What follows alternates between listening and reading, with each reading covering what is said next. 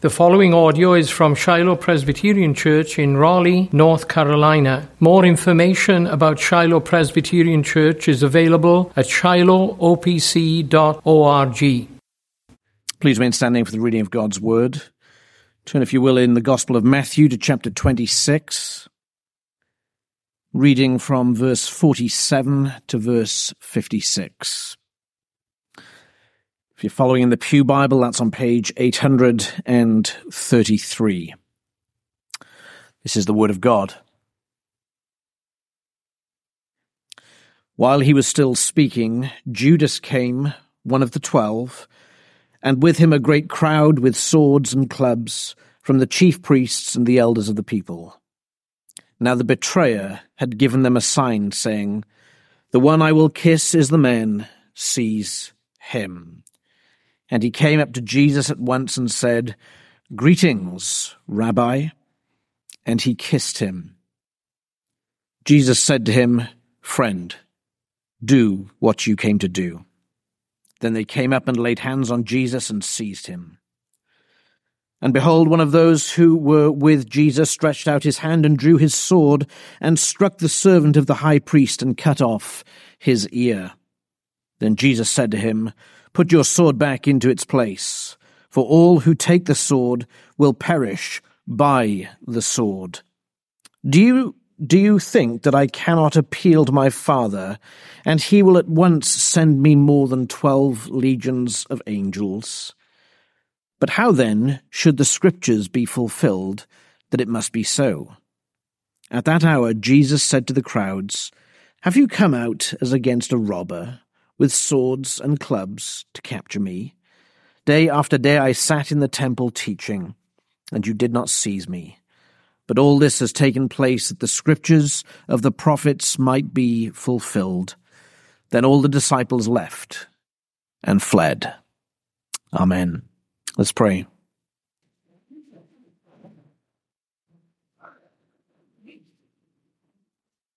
Lord, having read your word, we know we stand on holy ground, both in your word and in your presence. And we feel our sin, our inadequacy, our great inability. Our ready confession, Lord God, is that without you, we can do nothing. So speak to us, Lord God, that we might hear. We might learn, Lord God, to love you and trust you and obey you even as our Savior did. And it's in his name we pray. Amen. Please be seated.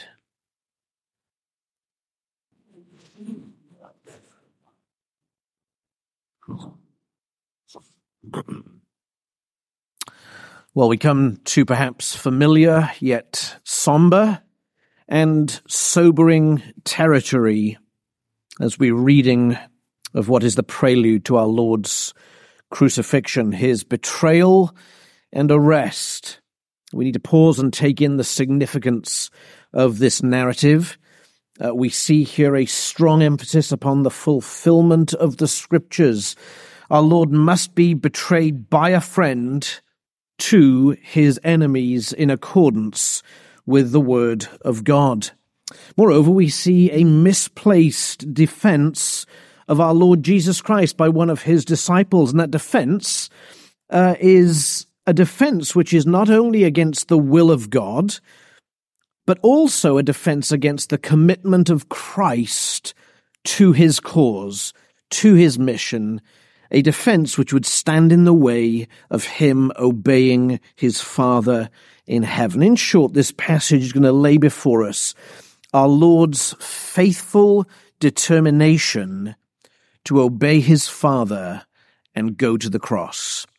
Our Lord's faithful determination to obey his Father and go to the cross. And we see that really in two parts to the narrative, the betrayal and the arrest. In verse 47, we'll witness the betrayal of our Lord by his friend. And then verse 51, we'll see the arrest of our Lord by his enemies. Betrayal and arrest. The betrayal of our Lord is by his friend. And as we read this passage, it should be particularly poignant and sobering as we consider the intimacy that the betrayer, as he's called, Judas, had with his Lord. There's a number of emphases in relation to this idea. First of all, the language used concerning Judas. Verse 47, he's described as one of the 12. Verse 49, he calls Jesus Rabbi. He kisses him. Verse 50, Jesus calls him friend. A second emphasis is like it and feeds into it, is the fulfillment of Scripture, the note in the passage that this is according to the fulfillment of the Scriptures. First, verse 54, but how then should the Scriptures be fulfilled that it must be so, the manner of his betrayal? And also verse 56, but all this has taken place, the Scriptures of the prophets might be fulfilled. Not just is his death prophesied and spoken of in the Old Covenant, but the betrayal is also prophesied and the manner of his betrayal. We could go all the way back to the Mosaic Law, Exodus 21 and verse 32, to see the price of betrayal laid out. The price of betrayal, 30 pieces of silver, was the price payable for a slave that was gored by an ox. That's how much value was put on Jesus' life by the Jews. Or we could go to Psalm 41, which we'll sing at the end of this service, where we read these words in verses 8 and 9. They say, a deadly thing is poured out on him. He will not rise again from where he lies. Even my close friend whom I trusted, who ate bread with me, has lifted his heel against me. We see that very thing fulfilled in the passages we've just read. Judas has just eaten the Passover with his Lord, and now he lifts his heel against his Savior. He betrays him. Or we could go to Zechariah chapter 11 and verse 12. Again, the prophecy that the payment for betrayal would be what? 30 pieces of silver. Or we could step back, perhaps most poignantly, into Psalm 55 and verse 12 and 13, where we read this. For it is not an enemy who taunts me, then I could bear it. It is not an adversary who deals insolently with me, then I could hide it from him. But it is you, a man, my equal, my companion, my familiar friend. We used to take sweet counsel together. Within God's house, we walked in the throng. Do we hear that, friends? The intimacy with which Christ spoke prophetically of his relationship with Judas. He ate bread with him. He was his companion. He was his apostle, one sent by Jesus, called by Jesus. He used to take counsel with Judas. He used to worship in the courts of God with Judas. That's why this text before us today is really a narrative of a great human tragedy, and a tragedy on a number of levels, as we'll now see. Firstly, the tragedy of which we've spoken. This is one of the inner circle of our Lord Jesus Christ, betraying him, a friend betraying him to enemies. Think, Judas was called into service as an apostle by Christ. He entered into the ministry of Christ in a peculiar way. Spectacular observation of Christ's ministry up close and personal. The human tragedy at the first level is this.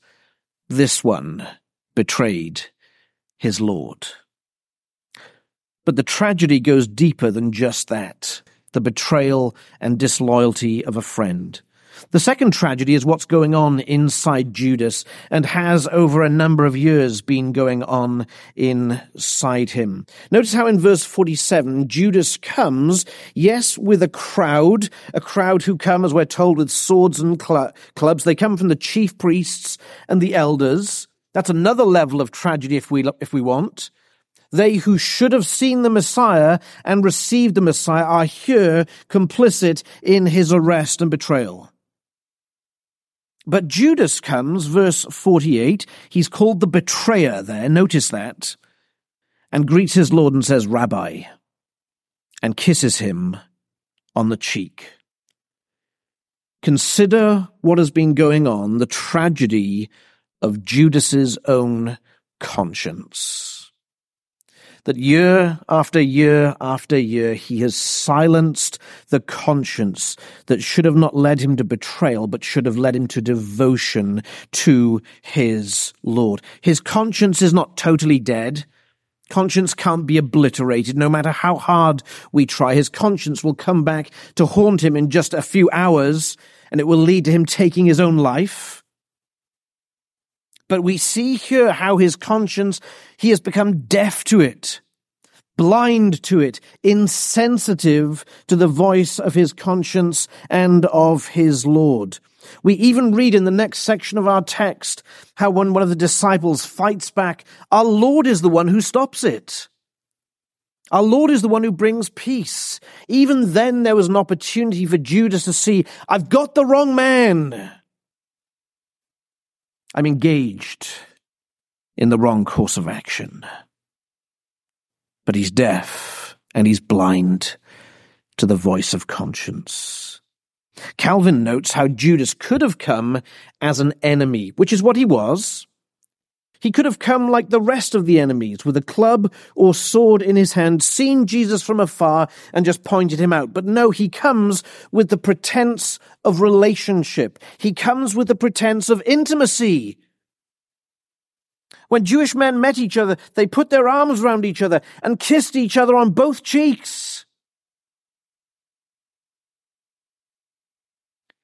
It's what Judas did to his Lord. So dead inside him was his conscience. So silenced was his conscience through years of sin and unbelief. He actually thought he could betray his Lord with some pretense of closeness and relationship. He'd rendered his conscience insensitive. Friends, it's a terrible lesson to every Christian and every person who professes to be a Christian. In Judas, we see it's possible to profess the Lord Jesus Christ. It's possible to be called into the innermost circle of servants of the Lord Jesus Christ without actually ever having known him or loved him. It's possible. We call such a person a hypocrite. They bear all the marks of someone who is devoted to the Lord, but they deny their Savior. They deny the power of true religion. Such a life, friends, is a recipe for an end like Judas. We need to understand that. But it's also possible for a genuine Christian, for a time, and only for a time, but it is possible for a genuine Christian to also silence their conscience so much that sin becomes easy, pleasurable, and necessary in their lives. Scripture is quite clear on that. The 12th century monk Bernard of Clairvaux said this: "At first, sin is only a possibility. Then more probable, but still a heavy task. Next it becomes easy, and then light and sweet, and at last necessary." At first sin is only a possibility, then more probable, but still a heavy task. Next it is easy, then light and sweet, and at last it becomes necessary in the life of a true Christian. Judas was not a true Christian, and this pattern is observable in him. This is a man who had exquisite access to the means of grace. He saw our Lord's ministry for 3 years and still turned his back on it. Christian, if this is you, where you're sliding on the pathway into necessary sin, where it becomes such a compulsion in you that it's necessary to engage in that sin, friend, you're called now to repent. There's a gravity to this teaching. There's a gravity to the message of Judas. Do not let sin become easy and then light and sweet and at last necessary in your life. If you're a child of God and you live like that, God's going to chasten you until you turn from that sin. And chastening is not pleasant. But the Lord will do it to you because he loves you. There is a great human tragedy, and it's in the betrayal of a close friend. Not just in the betrayal of a close friend, an apostle. There's great tragedy in one who had silenced his conscience to everything but his own desires. But friends, it's not just a human tragedy. This is the narrative of a divine plan. The text makes that abundantly clear, that all this took place, verse 54, verse 56, all this took place in the fulfillment of Scripture.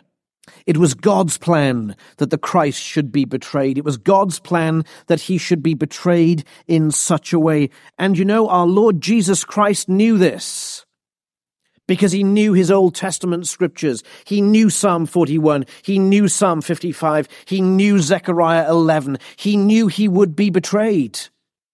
At the beginning of his ministry in John chapter 6, he says this, Jesus answered them, "Did I not choose you, the 12, and one of you is a devil?" He knew one would betray him. And certainly by the point we've read in Matthew 26, he knew it was Judas who would betray him.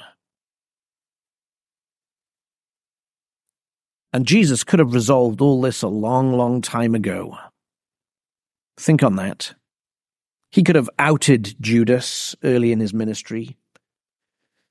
He could have pointed out that he was the one who had his hand in the collection box.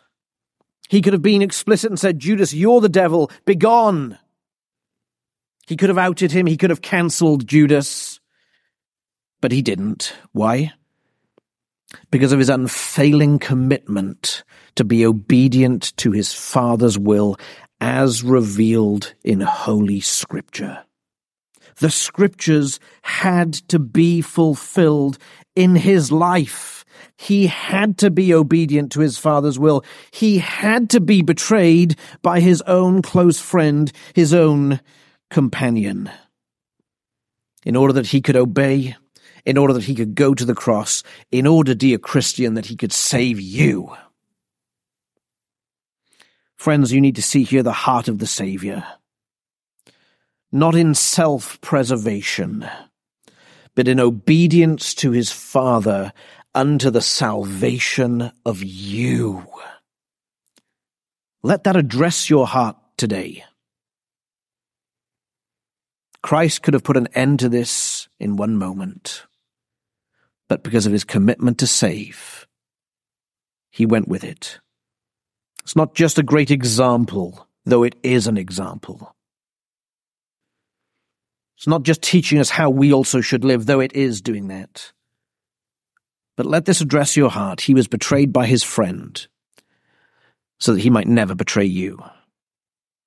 That's his commitment to you this day, dear Christian. But Judas arrests him as a friend, betrays him as a friend so that he might be arrested by his enemies. Verse 51, the arrest of our Lord by his enemies. We've been speaking about Christ's commitment to go to the cross, to obey the Father's will, to fulfill Scripture, to get to the cross and deliver sinners. That's a commitment not held by all his disciples. An unnamed disciple here. John's Gospel tells us who it is. No surprises. It's Peter. Peter is armed. And he springs to the defense of our Lord. We read there in verse 51, "Behold, one of those who were with Jesus stretched out his hand and drew his sword and struck the servant of the high priest and cut off his ear." Now let's be clear, Peter's not aiming for the ear. This is a blow that's designed to crush his skull. In the providence of God, he dodges and the ear is caught. What's he doing? He's seeking by force to prevent the arrest of our Lord Jesus Christ. I'm not going to get into the debate about is it legitimate to use force. We know there's times it is. But Peter's actions here reveal he has not understood who his Lord is, what is the nature of his kingdom, the nature of his messiahship, and he still not has understood that his Lord must go to the cross. He's still thinking about an earthly kingdom, an earthly Messiah, who he can defend via earthly means. That's not to say Peter's an unbeliever. He's clearly not. But he hasn't yet connected all the dots of Christ's messiahship and of Christ's reign. The thought of Jesus dying is just too much for him. The thought of Jesus being arrested is just too much for him. He's still too earthly minded to allow for the conception of a dying Messiah. And we can look back on him and think poorly of Peter because we know the end from the beginning on this, don't we? But friends, I suggest to you that we ought not be too hard on him, lest with the measure that we judge, it's measured unto us. Because frankly speaking, we often operate like this. Are there not certain providences that you have experienced, perhaps you're experiencing them now, or circumstances in your life which are beyond what you are prepared to deal with or beyond what you think is reasonable in your life? That you've come up against this providence and think, that's just a bridge too far, God. And you might not shake your fist at him or bang it down on the table, but that's what's going on in our heart. It's more than we're prepared to countenance. It could be a providence of illness or death or unemployment or being betrayed by a close friend. Such was the case with Peter. He could not conceive of a dying Savior. He and we, he should have been and we must be, ruled by faith. Not by sight. Ruled by faith, not by sight. Dale Ralph Davis says in his commentary on Judges, "We don't like to be without an explanation. But faith is willing, if need be, to be baffled, to bow and worship in the dark." Faith is willing to be baffled by circumstance and still submit to God. Peter's faith was overcome in that moment. He needed to bow to his Lord's will, not his own. And Jesus reveals his errors in the text. Verse 51, Jesus says, "Put the sword away, because if you live by the sword, you will die by the sword." It's a pretty simple principle. If you're going to get your way by force, someday it'll catch you out. It's ironic, isn't it, that it's Jesus sparing Peter's life in that moment. Because there's a whole group of men come to arrest Jesus bearing clubs and swords. One man will not defeat them.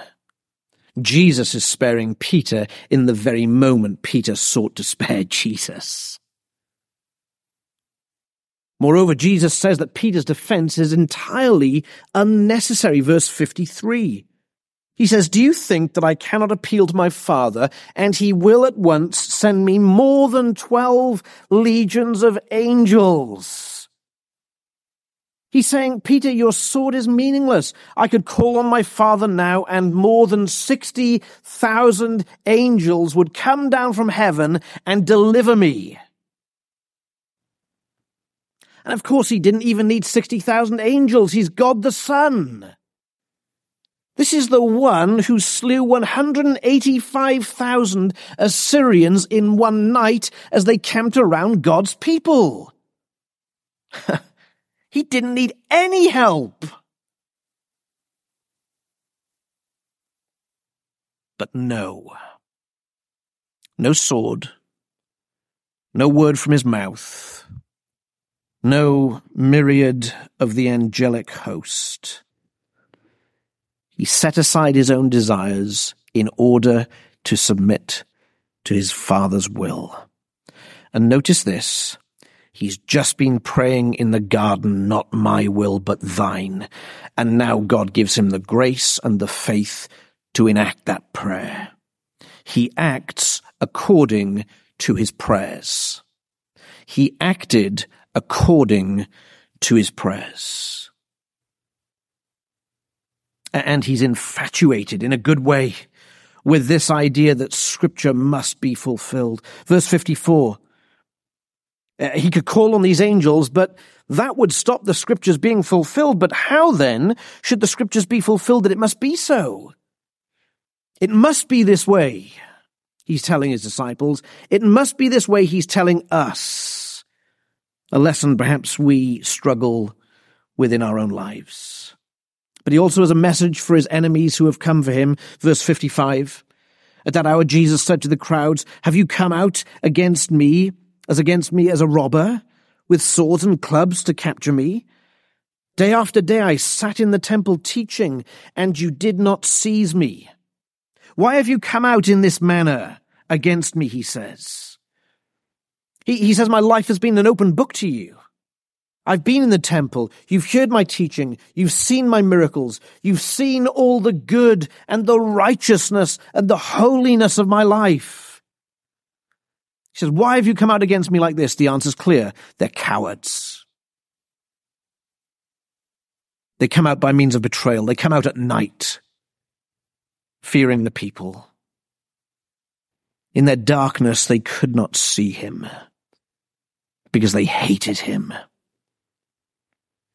They hated our Lord. They hated his life of light. They hated his kindness, his care, his love, his truth, his justice. They hated it because they were of darkness. And it's not just them that fail on the night. We read finally, then all the disciples left him and fled. Not just the ones he had carried with him, brought with him in the prayer, but appears all the disciples have come to him at some point in the night. We read, all the disciples left him and fled.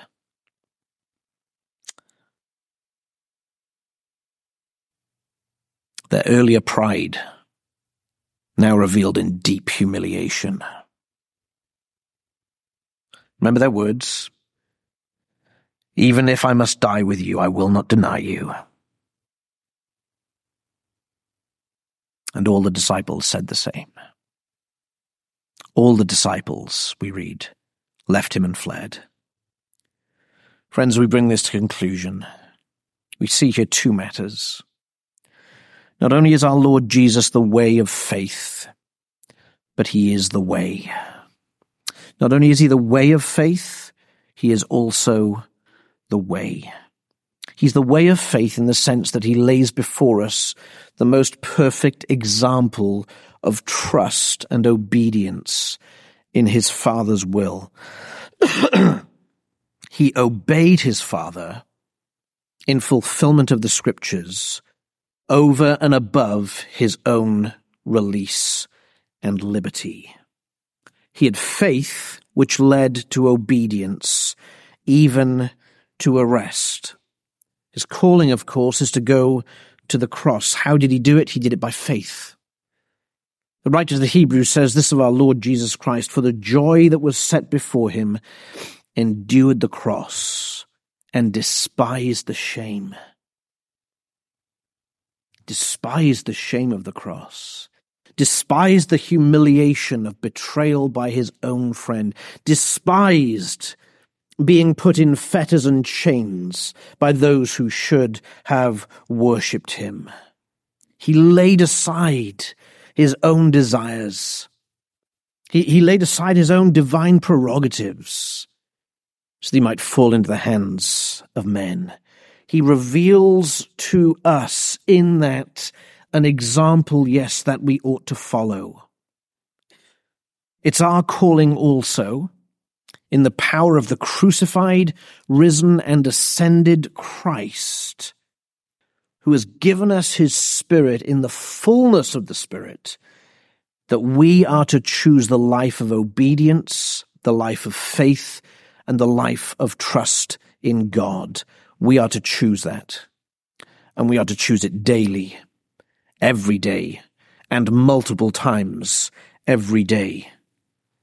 We're to live that life of faith, that life of trust which leads to obedience in spite of the apparent contradictions and tensions of this life. Sometimes we have to let tensions be unresolved in our lives. We have to be prepared by faith to let injustices rest in the hand of God. Even the trials of this world that clearly hated our Lord and hates us, we must be prepared to stand firm regardless of the outcome. Yes, there is a great picture of how the Christian should live. He is the way of faith, but more importantly than that, he is the way. He is the way of salvation. You see, that's the greater narrative here, that this betrayal is one step in his arrest, his crucifixion, his death, his burial, his resurrection, and his ascension, to the end that the elect might have everlasting life, that our sins may be forgiven, that we might be accounted righteous in the sight of God for the sake of Christ's righteousness. This is one part of that jigsaw. It must happen. It must be this way. It must be so, verse 54. Friends, if you're not a Christian here today, let's say if you do not have saving faith in the Lord Jesus Christ, if you have not bowed to his lordship, I need to tell you you're walking on the thinnest of ice. And it's only a matter of time, if you stay that way, that you fall through to your death and eternal judgment and condemnation. We tell you that not because we think we're better than you, but because we've been delivered from that. You must receive this Savior today. I ask you, dear friend, if you're here today without Christ, what's holding you back from believing in the Lord Jesus? What's holding you back? This is one who is willing to be betrayed, to go to the cross, to deliver sinners like you from your sin. Believe in the Lord Jesus Christ, and you shall be saved. But if you are a Christian, child of God, beloved in his sight, this narrative of betrayal and arrest should lead in you to a profound growth in thankfulness and in the assurance of your salvation. A profound growth in thankfulness and the assurance of salvation. We ask the question, should the Son of God be betrayed for us? Scripture says yes, unequivocally so. The Son of God was betrayed that we might be saved. He endured deep pain, appalling humiliation for you, if you belong to Christ. Friends, if that doesn't create in you a sense of a debt of gratitude and thankfulness, I don't know what will. In other words, how can you be more thankful? How can you be more grateful for what God has done for you? We should be growing in our understanding of this. Read the text again on your own this afternoon. And see if it doesn't move you, if not to tears, then to greater thankfulness that the Savior, the eternal Son, should come down from heaven, be incarnate of the woman, and yet go to the cross for your sins, not his own. Friends, your salvation was not won by some casual affair or transaction, but by the betrayal and the death of the perfect God-man. Let that sink in. Don't let it crush you. Let it encourage you. Greater thankfulness in your life, greater service, greater delight in our God. And secondly, we say this should create in us a great assurance of salvation. Friend, are you not more assured of your faith as a result of this terrible narrative rather than less assured? Are you not more assured of God's love towards you because of this narrative? You should be. Jesus was betrayed. All his disciples left him and fled, but he tells us, I will never leave you or forsake you. He's not going to do what was done to him. He's not going to depart from you, even when it feels like he might have. He simply won't do it. He's promised, and he never breaks his promises. I will never leave you or forsake you. Don't we sing these words? Through many dangers, toils, and snares, I have already come. If I can change the words and say this, 'tis Jesus has brought me safe thus far. And Jesus will lead me home. Such is the betrayed, yet faithful Savior. Let's pray.